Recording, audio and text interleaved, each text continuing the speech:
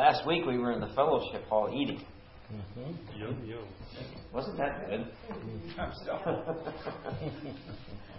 It was really, really good. And the food was good too. Yeah. And the food was good. Seems strange when we go a week without Bible study. I don't know. Who's routine? Who is really routine? For me? Everybody? Are you routine? Routine? Yeah, I think by nature most of us are just kind of routine, and I think so. I think so. And so when you get out of your routine, it's weird. It is. It just there's a little strangeness to being out of your routine. But that's good for your brain. It mixes things up a little bit. It does. Step out of your comfort zone. Step out of my comfort zone by being out of my routine. Well, we're continuing in 1 John, of course, in this expository teaching. Last week, we're going to start tonight in 1 John 2:28. But before we do, because we kind of ended 2 weeks ago in the middle of a thought that John was putting forth in this letter. So I think we should review quickly what we were looking at last time. In 1 John 2:18, he said that this is the last hour. And we saw that in the New Testament, this is the only place that term is used. That was news to me because I'm used to looking at terms like the end times or the last days. And when I read that initially, before I studied it, I thought the last hour was just the same as those other terms. And yet it's not. Because that last hour used in 1 John 2:18 is in the present tense. So John is speaking in the present tense, simply saying that the time is short, that there's some urgency to what he's talking about. Well, that kind of makes sense, doesn't it? Why else would he be writing a letter to the church if there wasn't a problem that was kind of urgent to address? But nonetheless, it's in the present tense, and he's talking about the urgency of the situation, and that to be careful is a little bit of a warning, so don't waste time here. Be diligent.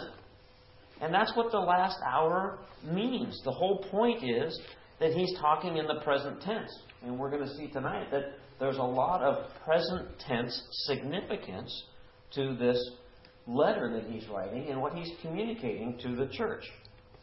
And then he said that they left us. Who were the they that left them? The Gnostic teachers and their followers, they left them. It was a very physical thing. They were in fellowship together, or were they? And then they left. And so these false teachers took them. And he said, they left us because antichrists have come. Present tense again. Keep the term present tense in your mind as we go through what we're going to be looking at in John's letter tonight. He said, because the antichrists are here. That's now. That's present. And the antichrist is coming. Do you suppose they knew what that meant? Daniel talks a lot about. Clearly they would have had a good indication of what John was talking about. And remember, the context is he's talking to them about these false teachers, these Gnostic teachers. This was the beginning of Gnosticism. They probably wouldn't have understood that term because that came a little bit later. But notwithstanding, these were people that separated the church. There was a church split. That's what it was. And he was talking about it in the present tense. He says, those that left to follow the false teaching, they never belonged to us. Interesting. Any food for thought? Lois has some, I'm sure. Hi, Lois. So is there some food for thought there in terms of these people that were in the church that left, and John then says, hey, they were never with us. See, that's a heavy thought. It is. Nothing's changed. What's the heaviness of what John was communicating there? That, hey, they were with us, but they didn't belong to us. You have to be careful. Yeah, there's a lot of implication here, isn't there? There's a lot of implication. It should give us pause and with some heavy heart, frankly, about those they're with us, but they don't belong to us. I mean, that's powerful. That's powerful. Some people today, I think, would call that being judgmental. That's Oh, what I was yeah. going to say. Huh? That's what I was going to Those say. very people would. Yeah, those very people would say, you're just being judgmental. What do you mean they didn't belong to you? You narrow-minded bigot? I mean, that's the term that we would hear, right? Yeah. Okay. But what does John call it? The truth. It's fascinating to me. So a couple thousand years has gone by, and here's John, and he's just calling it what it is. He's just simply stating a fact. They left us because they never really belonged to us. It's merely a fact. And yet, we would get lambasted saying that today, wouldn't we? Mm-hmm. And John is just speaking the truth. Makes me wonder, 2,000 years ago in that culture, what they were saying. Those that left, that heard from people in the church. Probably a small town like Ojai where word gets around pretty quick. You know, something gets posted on Facebook and then you know it pretty instantly. Okay? This person tells that person in the first century, and they knew about it pretty quickly. I wonder what they were saying about John. This participating with us but not belonging to us reminds me, I think I mentioned this a couple weeks ago, it kind of reminds me of Judas. He was one of the gang, wasn't he? Yeah. They thought he was. Jesus said, hey, somebody's going to betray me. Yeah. And they were all looking around. Ernie, is that you? Not me. Okay, I mean, He did all the right. Susan? Scott? Yeah. Yeah. Here it was Judas. They didn't know. They didn't know. Judas never belonged to them. Wow. John then revealed that those who are in the light are anointed. Did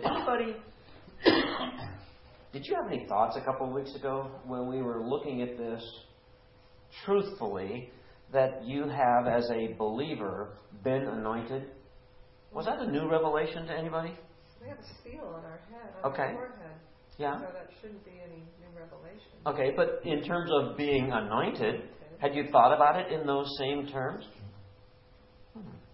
When you're set apart, Okay. you're holy, so that is kind of an anointing. All right. And we're anointed by whom? The Holy Spirit. The Holy One, according to the first John. So if you're a believer, you're anointed by God. You have an anointing. This isn't something that other people have. As a believer, you are anointed. And so, what is that, by the way? What is an anointing? If you're anointed, what are you? Set aside. Set aside, blessed. Set aside for what, Ernie? For worship. Okay. God's purpose. God's purpose. The whole point is that you have been given some special favor or function or purpose for God's sake, for His purposes. Everybody in this room, everybody that is a believer, if you are in the light and not in the darkness, you have an anointing from God. You need no more. You have been anointing for some special purpose by and for God. That's awesome, isn't it? Yeah. No wonder He gives us all unique gifts. That's part of the anointing. So that then what? We do something with it. Hopefully. And we're going to see a little bit more about that, about hopefully doing something about it. So according to the truth of God's Word, we've already received this anointing. Amen? We've received the anointing. So the issue isn't the anointing, is it? What's the issue with the anointing that we've already been given by God? You know the truth. Okay? Not following you, Bill. So we've been anointed. That's a non-issue. That is a biblical truth. Sally is anointed by God. Wes, Ernie, Brenda, everybody sitting in this room, anointing by God. That is a non-issue. What's the issue with your anointing by God? Use it. Appropriating the anointing that you already have. It's like being filled with the Holy Spirit. You've heard me say before that don't ask to be filled with more of the Spirit. When God filled you with the Holy Spirit, you were filled to complete fullness. Okay? The issue is appropriating, which means what? Taking it for your use. God gave it to you. That's right. So don't quench it. Take it for your use. So many in the church today, they don't even understand that they've been anointed, they've been filled with the Spirit, and then they sit on their haunches. And they wait. For what? For some fantastic experience. Yeah. When God says, no, just use it, I already gave it to you. Whoa. We're with no excuse. We've been anointed, we've been filled with the Spirit for God's purposes. So now, the fun part is, let's figure out what God's will is, His purpose, and we even make a big deal out of that one. It's not that complicated. But most of us, we tend to overcomplicate it, don't we? According to 1 John, we don't need to. The biblical truth is God has anointed us for His purposes. Simple. Then in John 2:24 he says, make sure that the truth abides in you. Make sure. If you have your Bible, you might want to underline that if you're into underlining things in your Bible. What does it mean to make sure that the truth abides in you?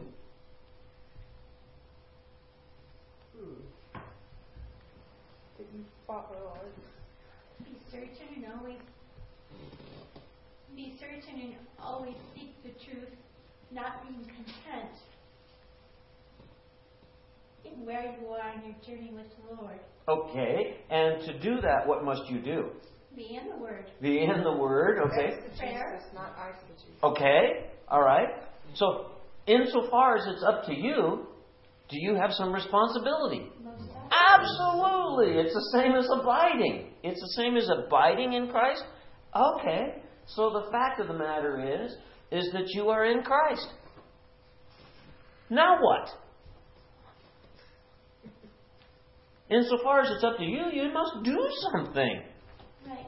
Not just hearers, but doers. Exactly right. Salvation. I love that. I love that. Because pews are filled regularly with people that are trying to figure that out. When all you have to do is just do something. It's almost like, okay, start by doing anything, but do something. Because in as far as it's up to us, we're commanded to do something. Make sure. That's what I love about spiritual disciplines. You put those spiritual disciplines in place, and what happens when you stop with your spiritual disciplines? I don't know about you, but I get all discombobulated. Oh, yeah. In a heartbeat, I can get discombobulated. And so you get to a point where you're doing something that you're busy, and you've decided that, and it's not a bad thing. You're not doing a bad thing. It might even be with work. When you've stopped doing something because your work got really busy, and the thing you stopped doing were some of the routines of your spiritual discipline, because it's up to you to make sure that the truth abides in you, and then you stop doing those, and what happens? Yeah, you're in the tank. That's what happens. You're just in the tank. I've never talked to anybody that has had any other experience than that. Oh, I'm so engaged in my spiritual disciplines. I have my whatever it is that you're doing, in terms of disciplines. And then when I broke those disciplines, there was nothing good that came of it. There never is. So the truth is always present. The question is it active in our lives? That's the point. Because there's so much of this is action-oriented, isn't it? It's like love. Love isn't good if it's not active. Right? All right. So, because I can tell you that I love you, and if it's only a feeling, it means nothing. How do I mean, if I tell my wife I love her, but I don't demonstrate that, do I love her? Nope. Pretty empty words, huh? Yep. Yeah. Pretty empty words. So, we'll finish this before we jump into 1 John 2:28 by just reading the last couple of verses here. Listen to this. This kind of summarizes almost everything that John's been talking about up to this point in his letter. 1 John 2:24 through 27. See that what you have heard from the beginning remains in you. If it does, you also will remain in the Son and in the Father. And this is what He promised us, even eternal life. Isn't it fascinating that John goes right to eternal life as the ultimate promise? Because God's promised a lot, hasn't He? Aren't there a lot of promises? And God, we were talking at Delta Group the other night. Don't focus on the problem. Focus on the promises. There's a lot of promises of God. Ultimately, the promise is eternal life with Him. And so John says, and this is what He promised us. He goes right to eternal life. Verse 26, I am writing these things to you about those who are trying to lead you astray. There's the context. He's talking about those Gnostics. I'm writing these things to you about those who are trying to lead you astray. As for you, the anointing you received from Him remains in you. That means that the anointing that you received from God remains in you.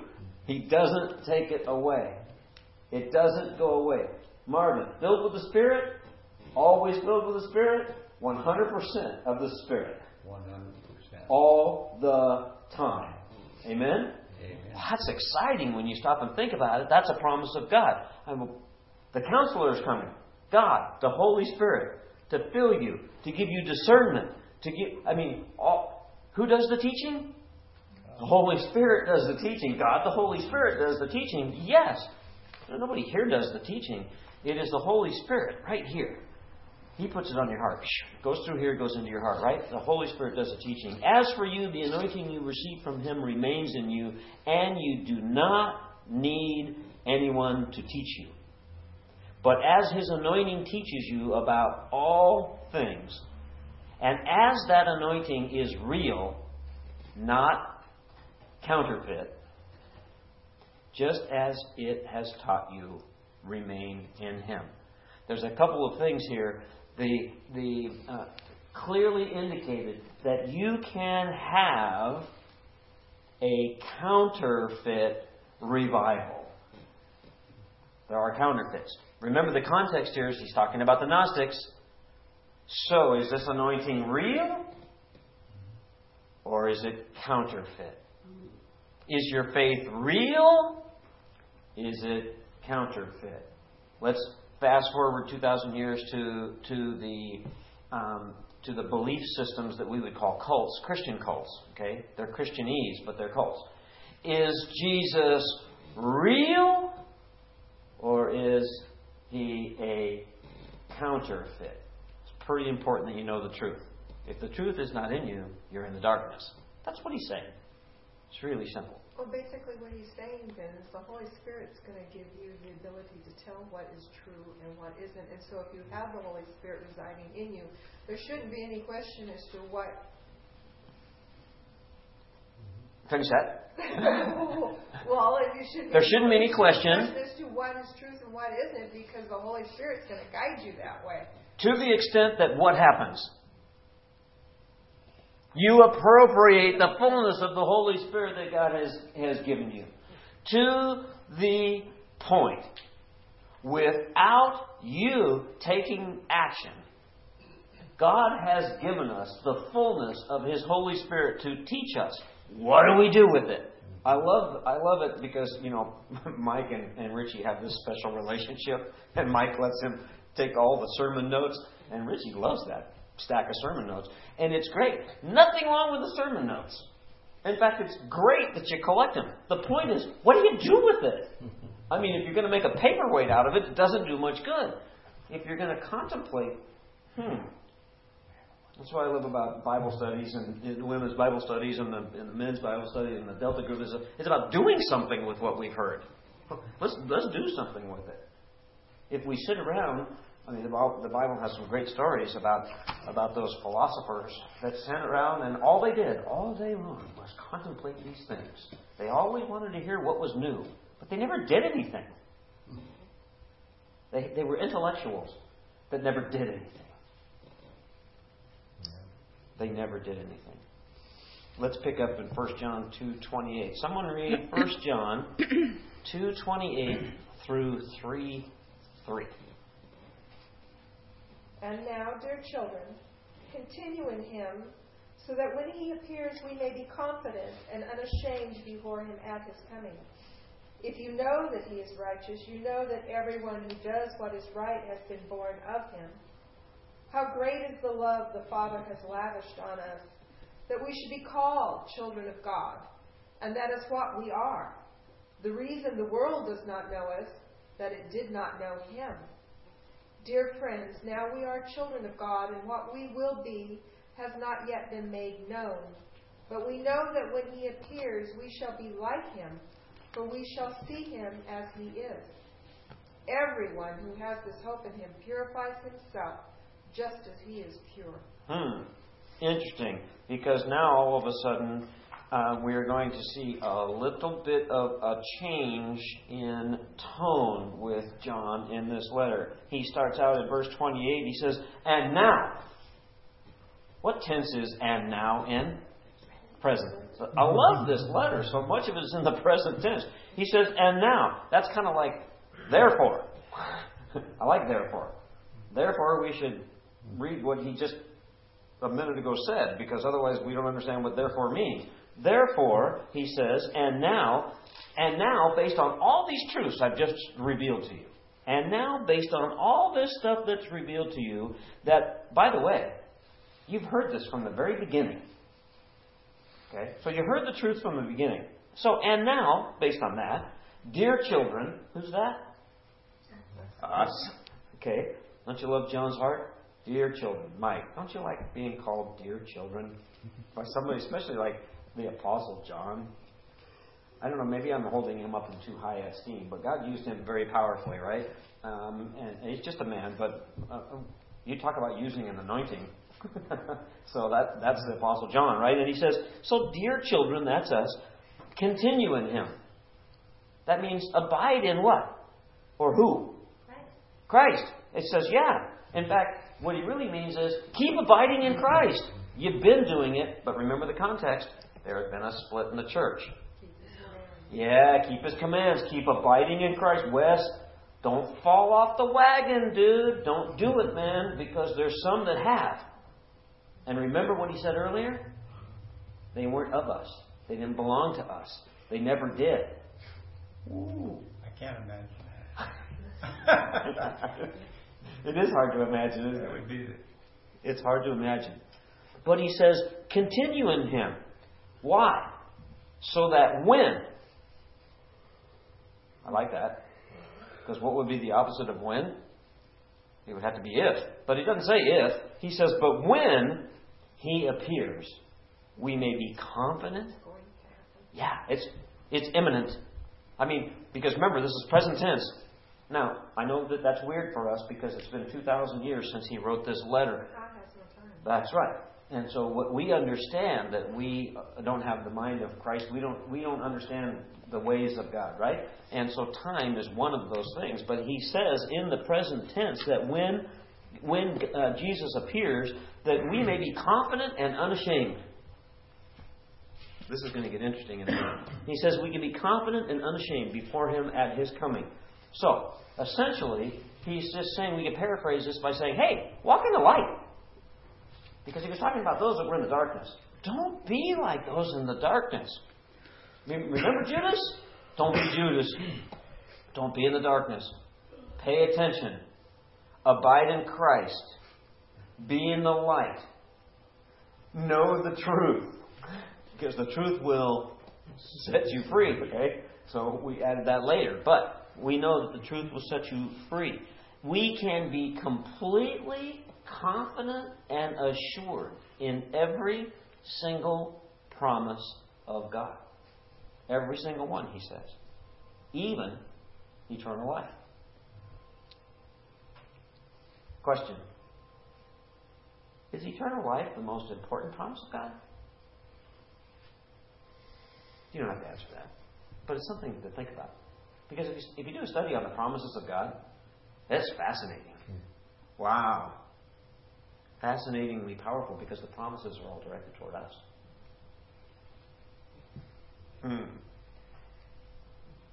You tell me that Christianity isn't about relationship. After a brief study of the promises of God. That's what he wants. He just wants a relationship with us, doesn't he?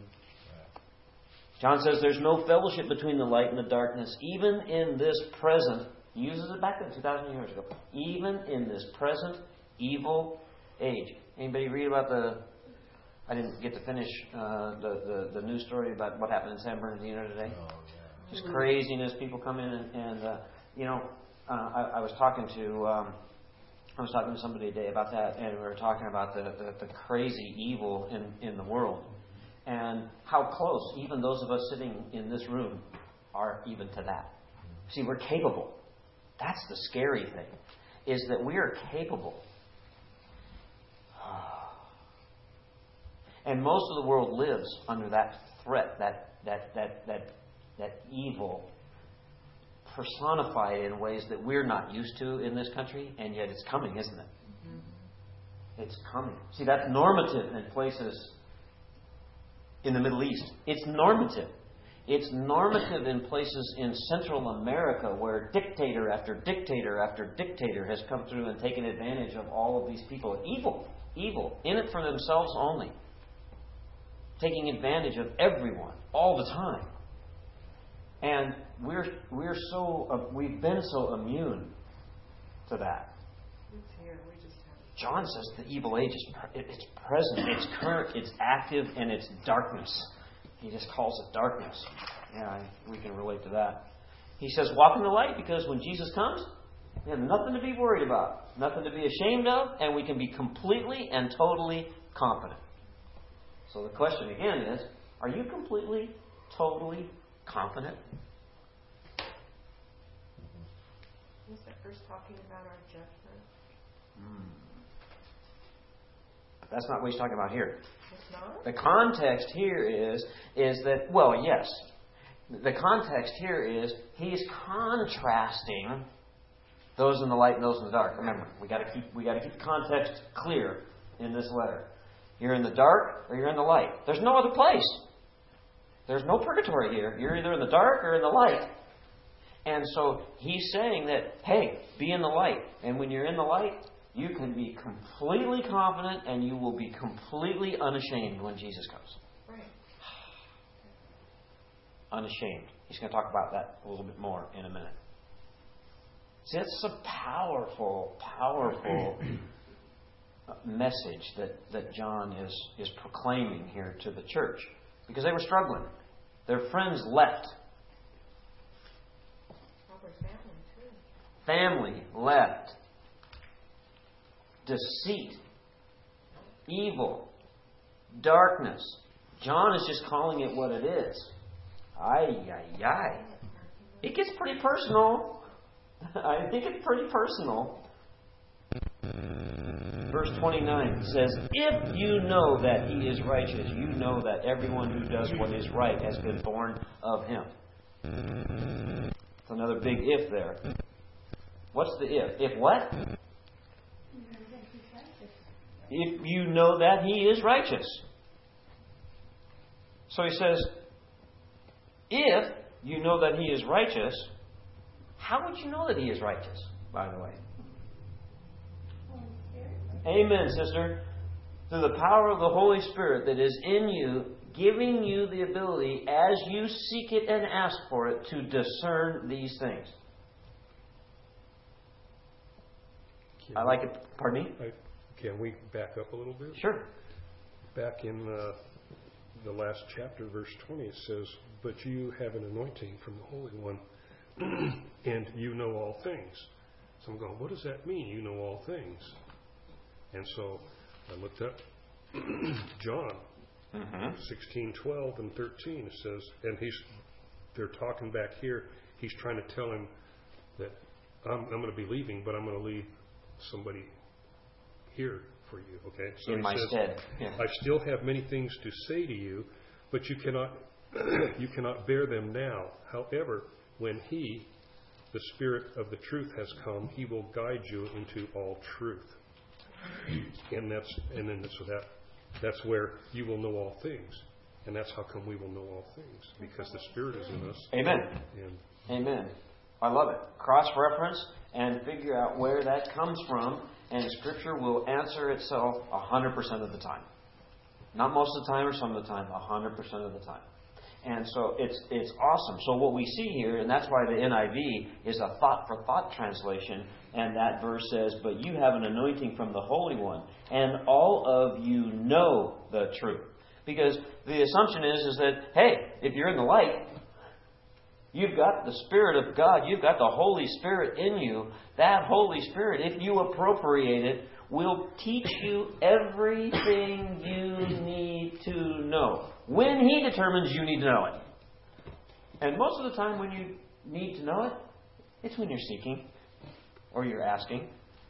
You know, it's really interesting to me. I love listening to the radio. I have the Christian radio on all the time. I like listening to the various pastors and their messages, and I really enjoy that. And it's interesting how some people have the ability to make a presentation, and we joke about a guy like Chuck Swindoll, who's been preaching the Word, for 60 years or whatever it is. And delivers a good message. And then there's J. Vernon McGee, who delivers the same good message, but with such a twang and southern drawl. He's a good old Midwestern boy.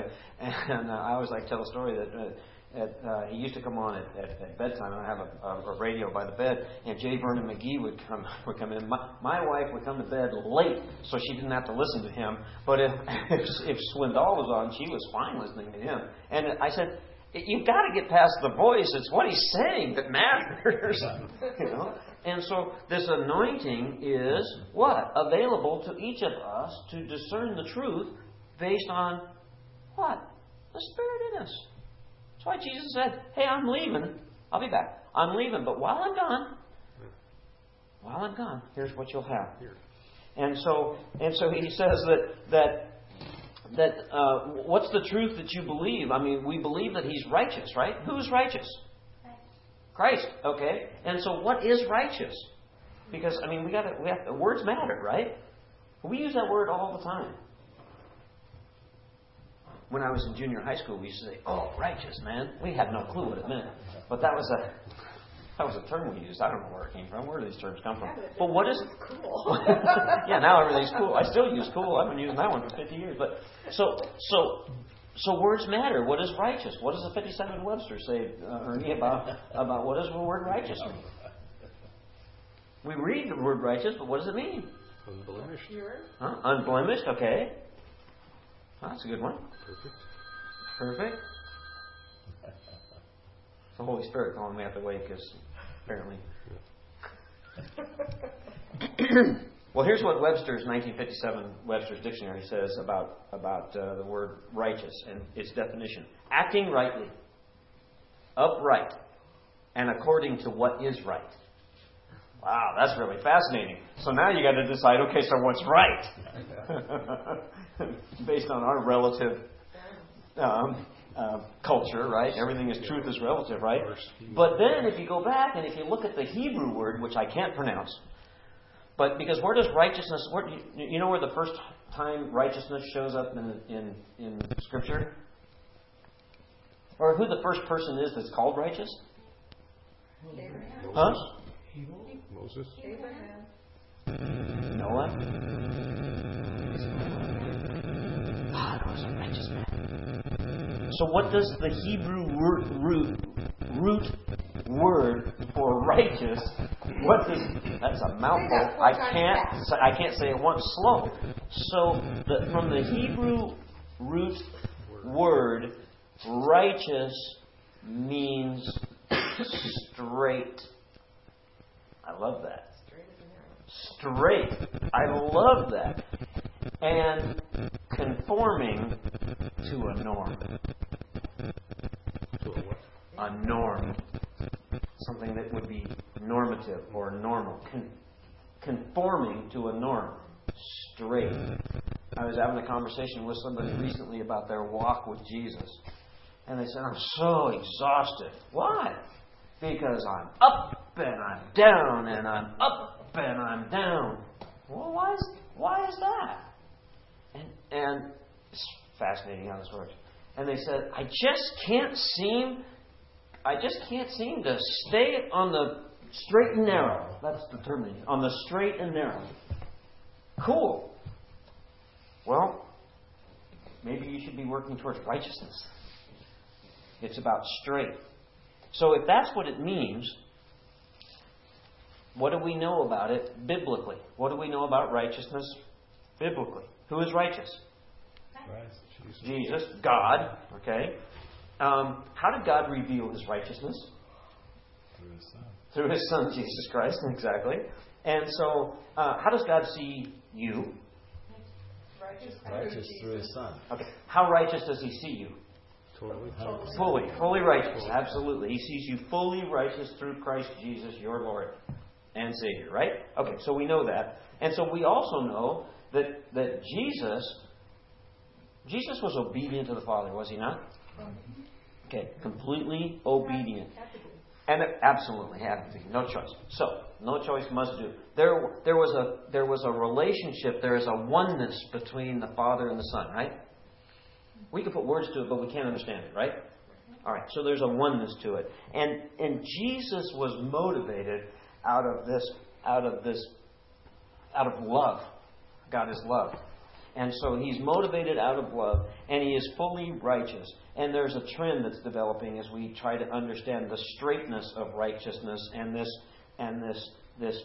confirmation. We're conforming to something that's normative. And we see the trend as relationship.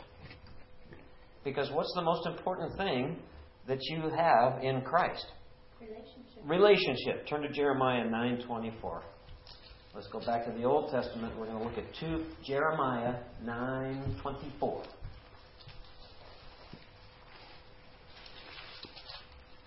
I always like to just thumb the pages until I find it.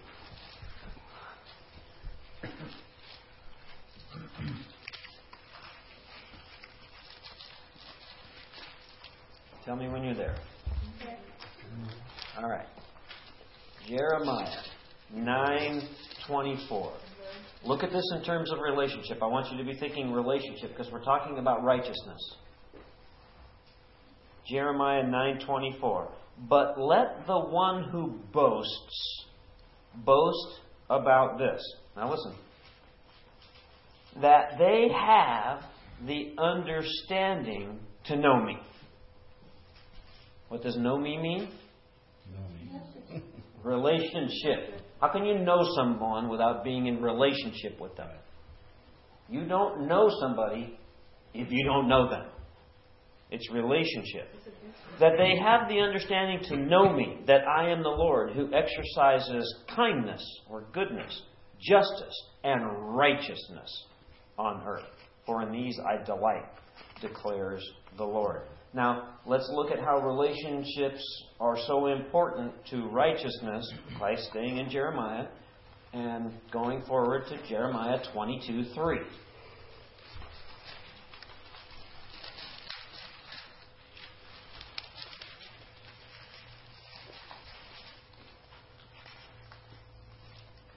Jeremiah 22:3. This is what the Lord says. Do what is just and right. I put in parens here. Righteous, straight, and according to the norm as I have declared it. I being God. Okay? Do what is just and right. Rescue from the hand of the oppressor the one who has been robbed. Do no wrong or violence to the foreigner, the fatherless, or the widow. It's about relationship between people. He says, do what's just and right. Be righteous. Be straight. Be normative in your relationships with God, according to Jeremiah 9:24, and each other, according to Jeremiah 22:3. And one more. Flip all the way to the front. Go to Deuteronomy 24, chapter 12. And this is going to solidify for you the relationship between righteousness and relationships. Deuteronomy 24, verse 12.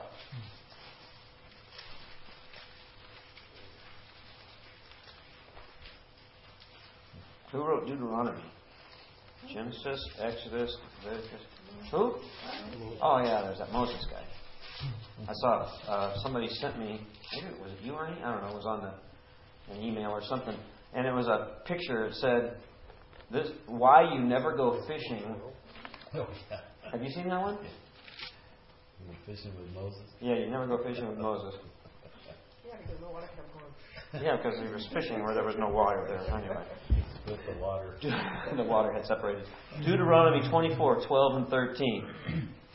If the neighbor is poor, do not go to sleep with their pledge in your possession. Return their cloak by sunset, so that your neighbor may sleep in it. Then they will thank you, and it will be regarded as a righteous act in the sight of the Lord your God. Righteousness. Now, what's the context there?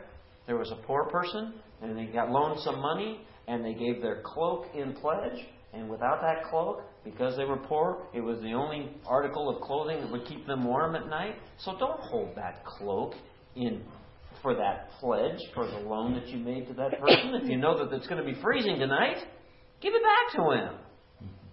He's talking about being in relationship with somebody that was poor, compassion towards that person. And he says, and if you'll do that, it will be regarded by the Lord your God as being righteous.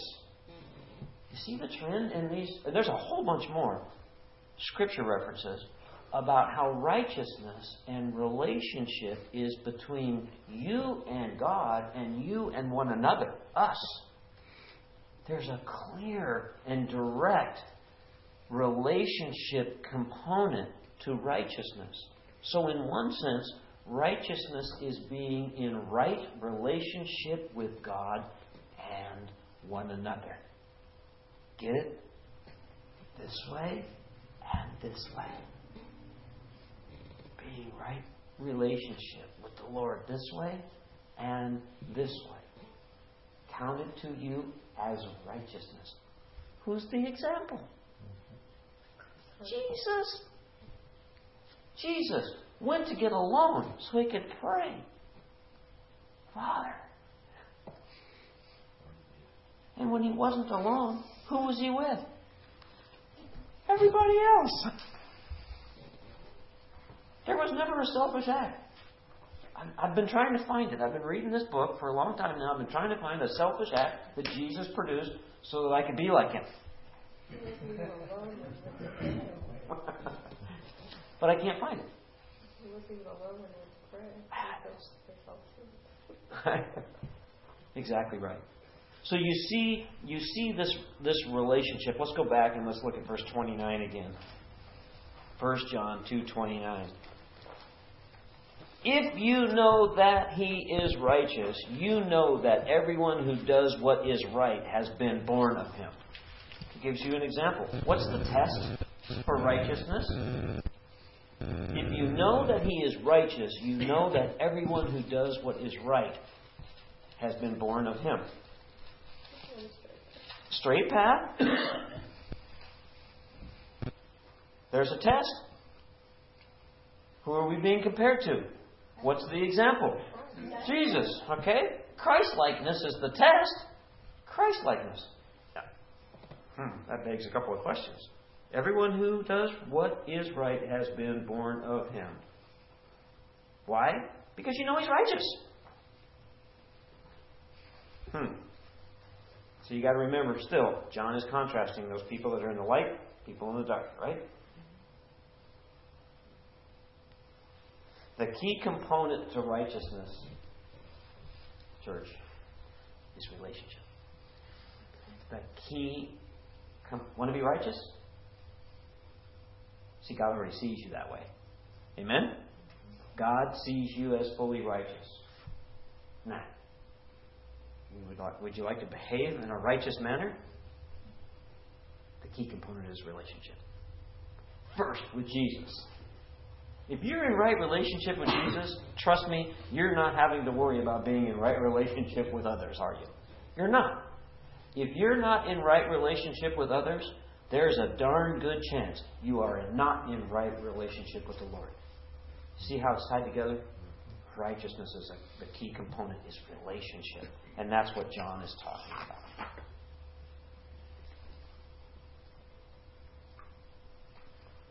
He changes his tune just a little bit when he starts in verse 1 of chapter 3. Susan, would you read those first 3 verses in 1 through 3 one more time? Okay. How great is the love the Father has lavished on us, that we should be called children of God. And that is what we are. The reason the world does not know us is that it did not know Him. Dear friends, now we are children of God, and what we will be has not yet been made known. But we know that when He appears, we shall be like Him, for we shall see Him as He is. And everyone who has this hope in Him purifies himself, just as He is pure. Purifies himself. I like that. What's the condition, verse 1, what's the condition of being called a child of God? Or children of God? Love. Simple as that. Love of the Father. The love of the Father. God loved you so much that when you accepted Him, He says, bingo, you've been adopted. You are an adopted child of God. So when anybody asks you next time, so, where were you born? Well, it doesn't matter where I was really born because I've been adopted. You're adopted? Yeah, tell them the story. What a great way to open the gospel message to somebody that needs to hear it. Oh, yeah, God adopted me. What? God adopted you? Yeah, it's right here. I got it. It's in the paperwork right here.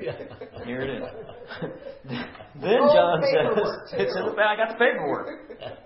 Then John says, the reason the world does not know us is why? Because They know Him. They didn't know Jesus. Isn't that fascinating? So why would we expect anything different?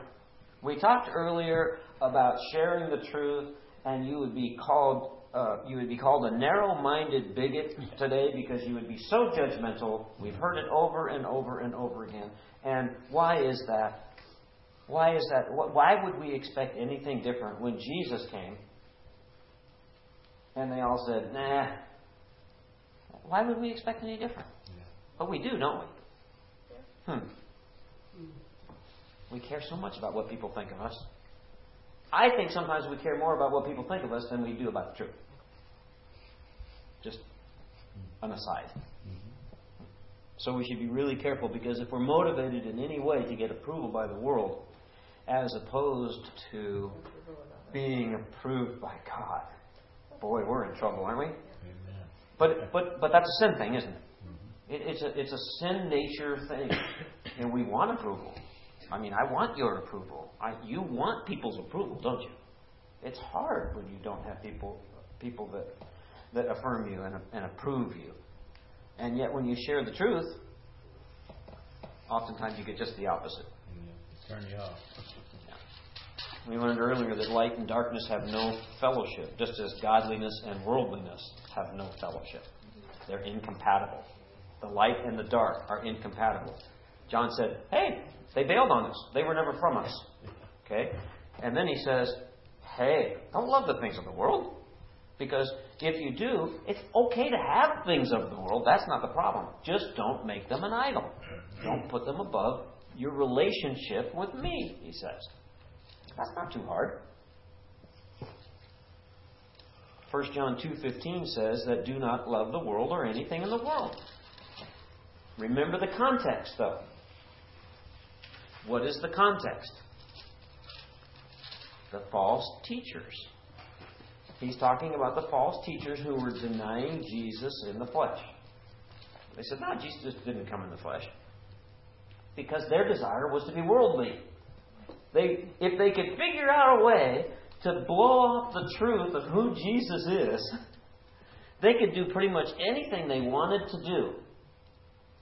Yikes! Do we do that?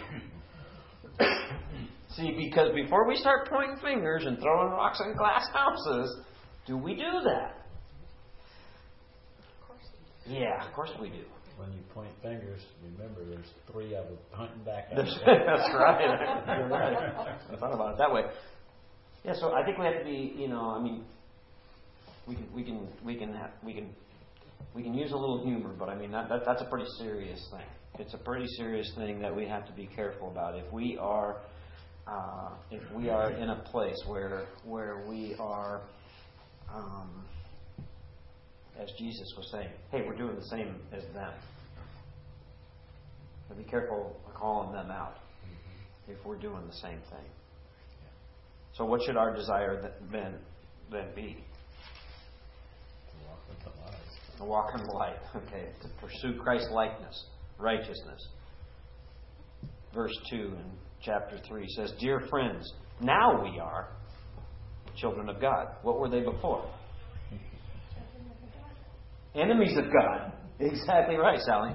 So, if we are now children of God, I mean, there's kind of like 2 classes. Because remember, he's talking about light and dark here. Okay? He says, Dear friends, now we're children of God. That's a wonderful declaration, isn't it? And here comes a challenging one. He says, And what we will be has not yet been made known. But we know that when He appears, we shall be like Him, for we shall see Him as He is. So there's the declaration. We're children of God when once we were not. And so, by the way, is this letter relevant for today? Okay. Yeah. What we will be has not yet been made known. What do you suppose that means? What does it mean when John says, what we will be has not yet been made known? Our ultimate transformation. Our ultimate transformation in heaven. Remember when we studied heaven? We got a lot of information. The Bible gives us a lot. I think about this much when there's that much to be known, but it does give us quite a bit, huh? We have a pretty good picture of heaven, at least initially. Mm-hmm. But John says what we will be. All of a sudden, you see, he's talking future. Up to this point, he's been talking present tense, present tense, present tense, present tense. And then he says, in the context of, dear friends, now we're children of God, and what we will be has not yet been made known. But we know that when He appears, we shall be like Him. So there's something we don't know, and something that we do know in this same verse. What we don't know is what we will be made. What we do know is what? That we'll be like Him. Is that enough for you?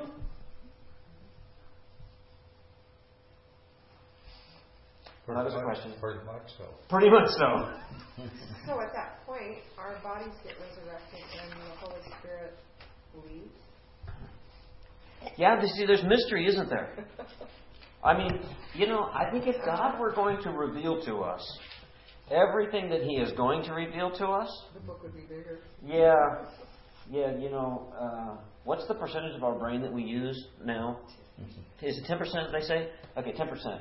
I think... Some people less. No, I don't... I know me, for sure. Half the United States is...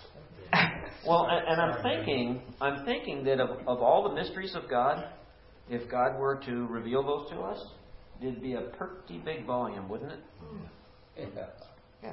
We're not ready for it. No. And what does He say secondarily that it hasn't been revealed to us? But what has been revealed to us? That we will be like Christ. We will be like Him.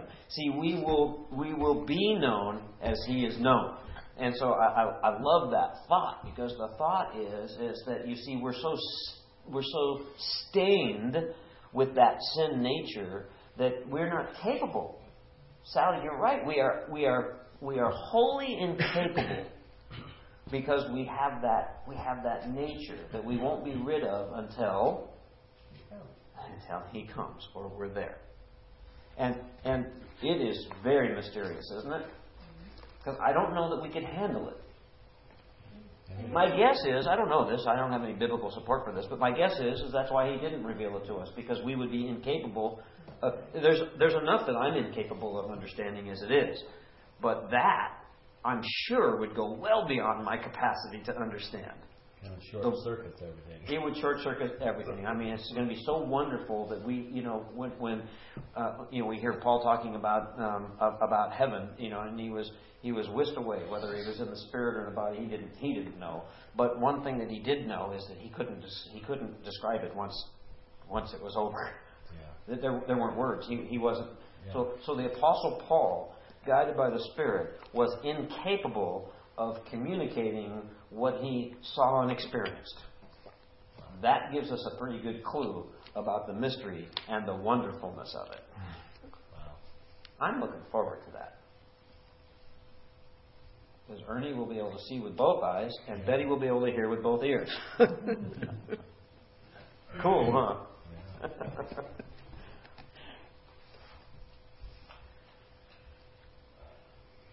But we know that when He appears, we shall be like Him, for we shall see Him as He is.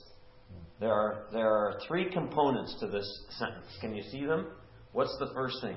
But we know that when He appears, it's an expositional study. We're looking at verse by verse, even word by word, because we want to understand what it means. But we know that when He appears, we shall be like Him, for we shall see Him as He is. There's a declaration. Jesus will appear. You ever think about this when you're reading? Because if you slow down enough and meditate, and you just look at the words, it's okay not to read a boatload of Scripture every day, week, or month. It's okay. It's okay if you read one verse and you meditate on that today and you look at it 16 times during the course of the day. Take this one, for example. But we know that when He appears, we shall be like Him, for we shall see Him as He is. So we see that when He appears, that's a declaration. When He appears, Jesus will appear. Okay, we already know that from elsewhere in Scripture, don't we? He says, I'm coming back. So when He appears, we see that declaration. We shall be like Him. Romans 8:29. Wait a minute. Don't we always quote Romans 8:28 around here? Remember what 8:28? Can anybody paraphrase Romans 8:28? What? All things will work for the good for those that love Jesus. That's a good paraphrase. But we forget verse 29 that comes right after it that says, for those God foreknew, He also predestined to be conformed to the image of His Son. Oh, because we quote some Scriptures, and it's helpful to quote those Scriptures, but it's also helpful to see the whole picture and the context of it. So we're very familiar with Romans 8:28, but we have to finish it to make sure that the context is good, and we have to include that because we love Him, right? That Jesus will appear, and when He does, we're going to get it. Why? Because we were predestined to be conformed to His image. So it's a process now. And when Jesus appears, we're going to be like Him. Okay? I'm focusing some attention on this one verse. Why? Because it's worth thinking about. Isn't it? Betty, is it worth thinking about? Contemplating, meditating on, that when Jesus appears, When you see Jesus, because you're going to be like Him. Do you ever think about how challenging it is in your life right now, today, in the present, to be like Jesus? Wow. We're talking God here. And yet, we're called to be. That's what Christian means. Call yourself a Christian? Little Christ. That's what it means. We're commanded to be Christ-like. But we can't on our own merit. Of course not. Of course we can't. But that doesn't change the declaration. No. And yet it says when we see Him, sigh, yes, we'll be like Him and we'll see Him just as He is. Because I wonder with our clouded vision if we really can see Jesus. Are we capable? Not now. I don't think so. Not yet. Not now. I think that's why John is making such a big deal out of this. Because it hasn't been revealed Yeah, that's to right. us. That's right. But it will be. It will be, And that's my point. Because Scriptures say, hey, we'll get it. eventually. In the meantime, do you think you got your hands full? Practice. Of course we do. Of course we do. He didn't say it was going to be easy. He just said it would be simple, right, Wes? That's right. That a little child could get it, right? Right. All right. And then He calls us His children. Right? Right. Okay. And we should get it. And so we should pursue it, right? Practice. Because in as much as it depends on us, which some of it does, otherwise we say, okay, I'm a Christian, and then we don't do anything. Are we in the light or are we in the dark? Okay. We're in the dark. That's what John's writing this letter about. Dude, you are so in the dark. Because all you've done is you've gone off and you have completely changed what you heard from the beginning, which was so simple. Not easy, because people are going to hate you because of this simplicity. Because they first hated me, Jesus said. Yet, it's so simple. But it's not easy. Because some of us have been doing this for like 130 years, aren't we? Civil War, yeah. It's a process. A little more than that. But we're being transformed into the image of Christ even now. Amen? Okay, how do you know that? Because you have the Holy Spirit in you. Okay. What else?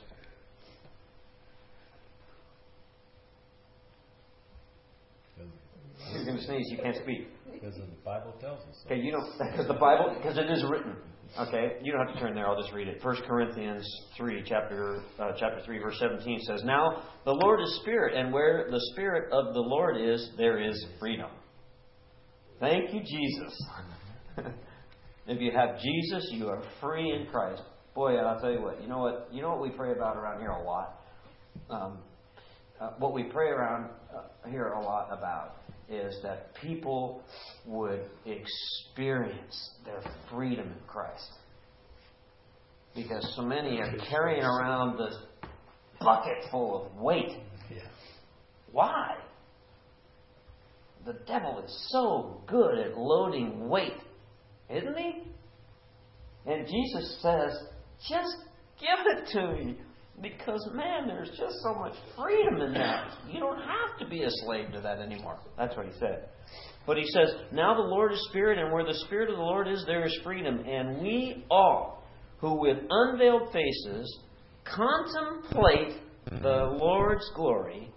Yeah, it does require something of us. Contemplating the Lord's glory, are being transformed into His image with ever increasing glory. It's progressive, which comes from the Lord who is Spirit. Simple. It says, contemplate the Lord's glory. So, Betty, we can spend the next 4 days, if you want to, contemplating the glory of the Lord, maybe even by memorizing 1 or 2 verses. Thinking about it over and over. God, reveal to me how awesome is this? That you've done this out of love for me. For me? You love me that much, God? Personally? And my righteousness is based on a relationship with you, and you see me as fully... I'm a knucklehead. How could you see me as fully righteous, God? Contemplate on that for a while. Contemplate the Lord's glory. Do that more. Back to 1 John 3:3. Everyone who has this hope, that's an unshakable confidence, right? Everyone who has this hope in Him purifies himself just as He, Jesus, is pure. So, who's the example? What is the purifying John is speaking about? Purifying from what? What? Sin. Purifying. Okay. Oh, good. Okay. So, So John's all of a sudden talking about sin, isn't he? Ruh-roh. It gets more serious after this. He says, everyone who has this hope in Him purifies himself. Okay? All right. Susan, will you read 1 John chapter 3, verses 4, 5, and 6? Now it gets down to the nitty-gritty. Yeah, we're done with the fun part. Okay, here we go. Everyone who sins breaks the law. In fact, sin is lawlessness. But you know that He appeared so that He might take away our sins, and in Him is no sin. No one who lives in Him keeps on sinning, and no one who continues to sin has either seen Him or known Him. Ooh, that's it. Those 3 verses, right? Well, actually, just 2. Verse 4, 5, and 6. There you go. Okay, verse 4. Verse 4.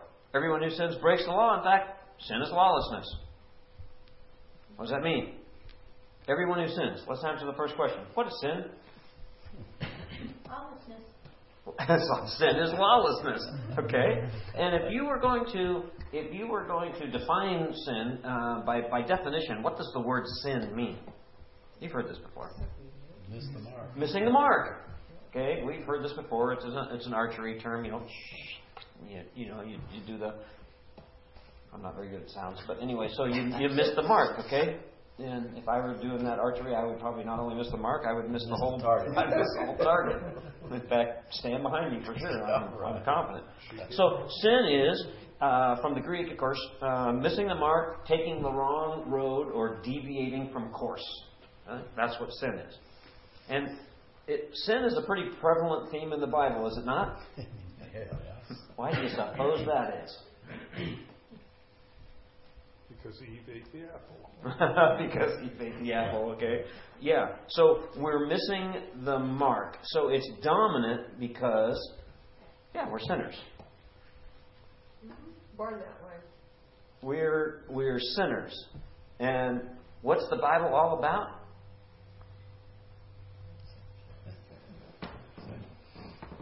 I mean, sin is a real prevalent theme in the Bible. What's the Bible all about? Saving us from our sin. Exactly right. Exactly right. God's gracious salvation from it. I mean, right? He's like, I made this mess. I'm going to clean it up. So if we're missing the mark, what mark are we missing when we sin? The bull's mark. The purity. Okay, just talk about purifying ourselves. What is purity? Christ-likeness? Righteousness. Righteousness? Light? Oh. Purity. Okay, purity. Your wife already said that. She beat you to it, but that's okay. It's an echo. That's an echo in here. It's a rolling echo. All right. What law are we breaking when we sin? Everyone who sins breaks the law. What law are we breaking? God's law. Okay. What law is that? All of it. Okay. Perfect. Because the word that's used here, in its broadest sense, John is saying that everyone who sins breaks the law. It's inclusive of all of God's law. And I'm talking about, or not I'm talking about, he's talking about God's natural law, the Mosaic law, the law of Christ that we see about in Corinthians and Romans. In fact, he says sin is lawlessness. Lawlessness is sin, and sin is lawlessness. They're synonymous. God's standards. God's standard. He established a standard. And when we miss the mark, whose mark are we missing? God's mark. That He established for us, for our benefit, for our good. So sin is the transgression of God's law. Now, we could go deeper into some theological points on that in terms of the Mosaic law and so forth. But in this case, the word that's used is the law in the greatest sense, in the biggest sense. So we have to remember that John, in context, is calling out who? Sinners. And specifically in this letter, the sinners that he's calling out specifically were who? The ones in the dark. What? The ones in the light. The ones that are outside of the light. The ones that were outside of the light. The ones that were in the darkness. The teachers that came in and pulled those out of the church. And John said, hey, they never belonged to us. If they'd have belonged to us, they'd still be here. Because they would have had what? As Diana said earlier, they would have had the power of the Holy Spirit in them, seeking the truth by discernment. They would have been to Wednesday nights and Sunday mornings a lot, and they would have been seeking the power of the Spirit that was already in them, appropriating 100% of it and saying, hey, show me what's right. As opposed to just tickling their ears. But they left. Why? Because they wanted to sin. They wanted to sin because it was fun. It was easier. But it led to death. They just didn't get that part. Because they didn't believe what they'd heard from the beginning. So they were teaching, these teachers, remember we've got to stay in context, they were teaching that God had no concern about what they were doing in the flesh. Very interesting. They were in the darkness. Guess they hadn't read his book. Well, they hadn't complied with what they had been taught from the beginning. They listened to it, and then as opposed to, like Wes says, but it's simple, just read it, and if you stick with the basics, it's pretty straightforward, isn't it? Right. Okay? And so we can go deeper and deeper and deeper, and that's okay. But if you stick with the fundamentals of the faith, it's pretty straightforward. And they didn't care for that because they were into self. And they were so selfish that they wanted to live a particular way, so they had to do something because they couldn't comply with God's law because for them, in their worldly view, it was too restrictive. They couldn't do what they wanted. Sounds like today, doesn't it? Nothing has changed. Nothing has changed. It even happens that way in the church. We can call it liberalism if you want, but there are churches that have disavowed this. Yep. Why? Why would they do that? Because they don't like what it says. Because they don't like what it says. And so, given the fact that we talk about this all the time, the reason they do that is because if they toss out the authority, who becomes the authority? They do. That's right, and they're in the darkness. And they don't That's think what John is anything saying. is it. That's right. That's what John is saying. Verse 5 says, "But you know that He appeared so that He might take away our sins, and in Him is no sin." Jesus came. Why? To take away our sin. It's pretty straightforward. No need to complicate that. In fact, John 1:29 says, the next day John saw Jesus coming toward him and said, "Look, the Lamb of God who takes away the sin of the world." We've heard that 1,000 times, haven't we? Yeah, that's who He is and why He came. Hebrews 9:26b says, "But He has appeared once for all at the culmination of the ages to do away with sin by the sacrifice of Himself." Back to verse 5. "And in Him is no sin." John uses the present tense again. In Him is no sin. See, the emphasis is His sinlessness. That's a characteristic of God, of Jesus Christ. In what? Eternity. Past, present, and future. Jesus is sinless. Our example. In His humanity. In His deity. Sinless. And we're to be like Him. In fact, we're being transformed into His image. How do you feel about that? How you doing with that, Mark? It's kind of hard to believe when you think of who God is. That if He says that's what's happening, that's what's happening. Sometimes it doesn't feel like, I don't know about in your life, but sometimes in my life I can feel stagnant. I feel like, God, are you really transforming me? It's a slow process. It is a process, isn't it? So the encouragement is, don't worry about that. Do something, but don't worry about it, for goodness sakes. The transformation process we call sanctification is indeed a process. And each one of us is unique. The expectation is, of course, that we are being transformed. Because if we're not, John says, we're in the darkness. Yeah. If you're not being transformed, you need to ask some pretty hard questions. Amen? Okay. And so what was happening with the people that left the church? There was no transformation in process. None. They weren't being transformed. They were in the darkness. So this last piece, and we'll end, is where the church really gets hung up. Okay, now I want you to really think about this in your own personal life for a second, okay? Personalize it now. Verse 6. No one who lives in Him keeps on sinning. No one who continues to sin has either seen Him or known Him.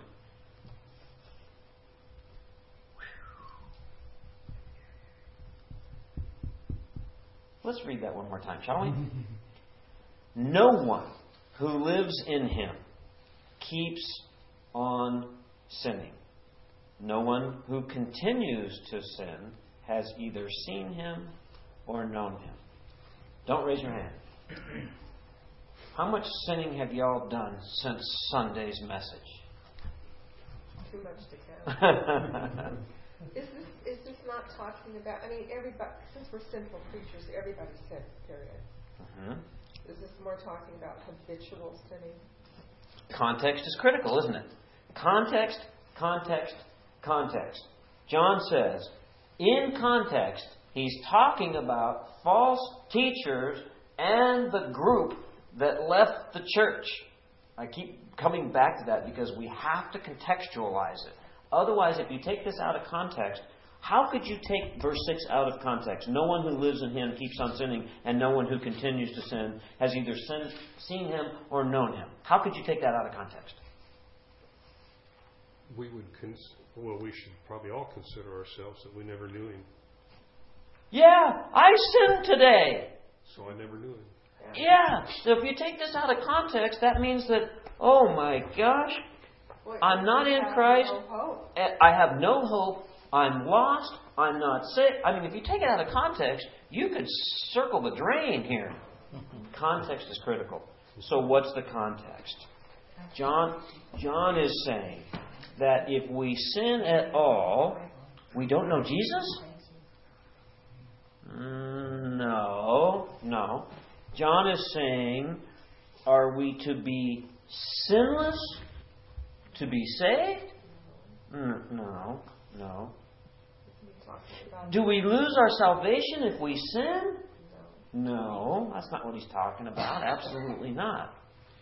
See, because in context, he is refuting the claims of those teachers that had entered the church and said that in the flesh, they were Gnostics, that in the flesh, they were claiming to be children of God, and therefore they could sin in the flesh, but spiritually God still saw them as fully righteous.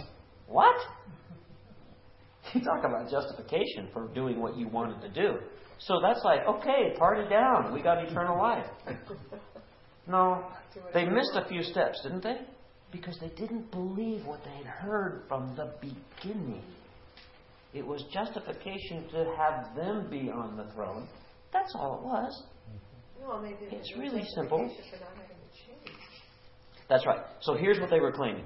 They were claiming to be born of God, and therefore, because of their claim to be born of God, that they were unable to sin. Because they were claiming not to be sinners. They were claiming to have a right standing with God, apart from doing anything on their own to pursue godliness and holiness. I love the tie into the messages on Sunday about repentance. Good and happy, godly and holy. Man, I've used that a lot the last few weeks. And so, hey, they wanted to be good and happy. Because if they said they're not sinners, they could do anything they want. I'm good. No, that's not what Jesus said. Pursue godliness and holiness, he said. They were claiming God's law and all that Jesus commanded to have no authority over them. Wow. Does that sound familiar? We see it all the time. Verse 6, no one who lives in him keeps on sinning. No one who continues to sin has either seen him or known him. What John is talking about is exactly what you said. The perpetual and willful sinning while claiming to be a child of God. And see, this is the scary part where, okay, bigots, I'm sorry this has to be on the tape. Not really, because it's the truth of Scripture. Because what it says in Scripture is, pick a topic of the day. Oh, let's just do it, shall we? What about homosexuality in the church?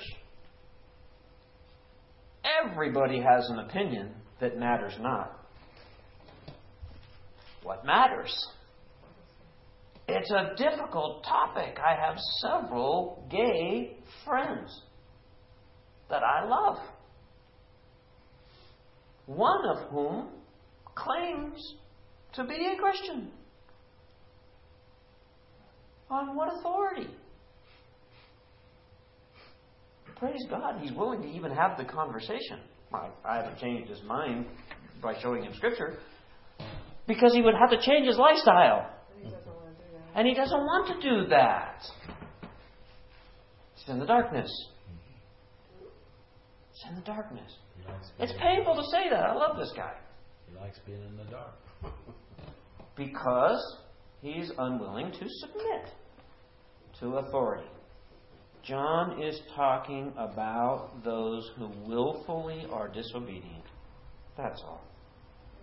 What he's not talking about here in context is the followers of Jesus who are in the light and yet are sinners. See the difference? There's a huge difference. Well, it's impossible for us not to stand until we get changed. That's right. A willful and disobedient heart is in the darkness. But those that are in the light, that have committed their lives to godliness and holiness, and yet they're imperfect, and they sin, you see, are forgiven. Why? Why are they forgiven? Because Jesus died on the cross. Because Jesus died on the cross, and they asked for forgiveness and repented. There's a step that the people in the dark have not taken. And it's painful, because there isn't anybody in this room that doesn't know somebody that's in that category. And it's painful. It's painful to speak the truth even in love. Because what Jesus said was in John 15:18, if the world hates you, and they will if you speak the truth, even in love. Keep in mind that they hated me first, Jesus said. Oh, this is really super powerful and really painful too, isn't it? Because it's about relationship. Whose heart is pained most? God's heart. God's heart is pained most. So if you think you're experiencing some relational pain from somebody that you know that you have a relationship with that is in the darkness, even if they're claiming not to be, but Scripture says that they are, and the pain in your own heart, whatever you feel, I don't know how much more it is magnified in God's heart, but I know it's a lot. I know it's a lot because Scripture tells us so. So try speaking that truth in the world today. I encourage you to do it in love. Speak the truth in love. And this might not seem like it, because John is just speaking the truth. But my challenge to you is, if you think that John is speaking the truth and it's not in love, check yourself in terms of the context of the culture that we live in, because the culture has influenced your thinking. Speaking the truth in love has never gone out of style. And Jesus told us to do that. Challenging as that may be.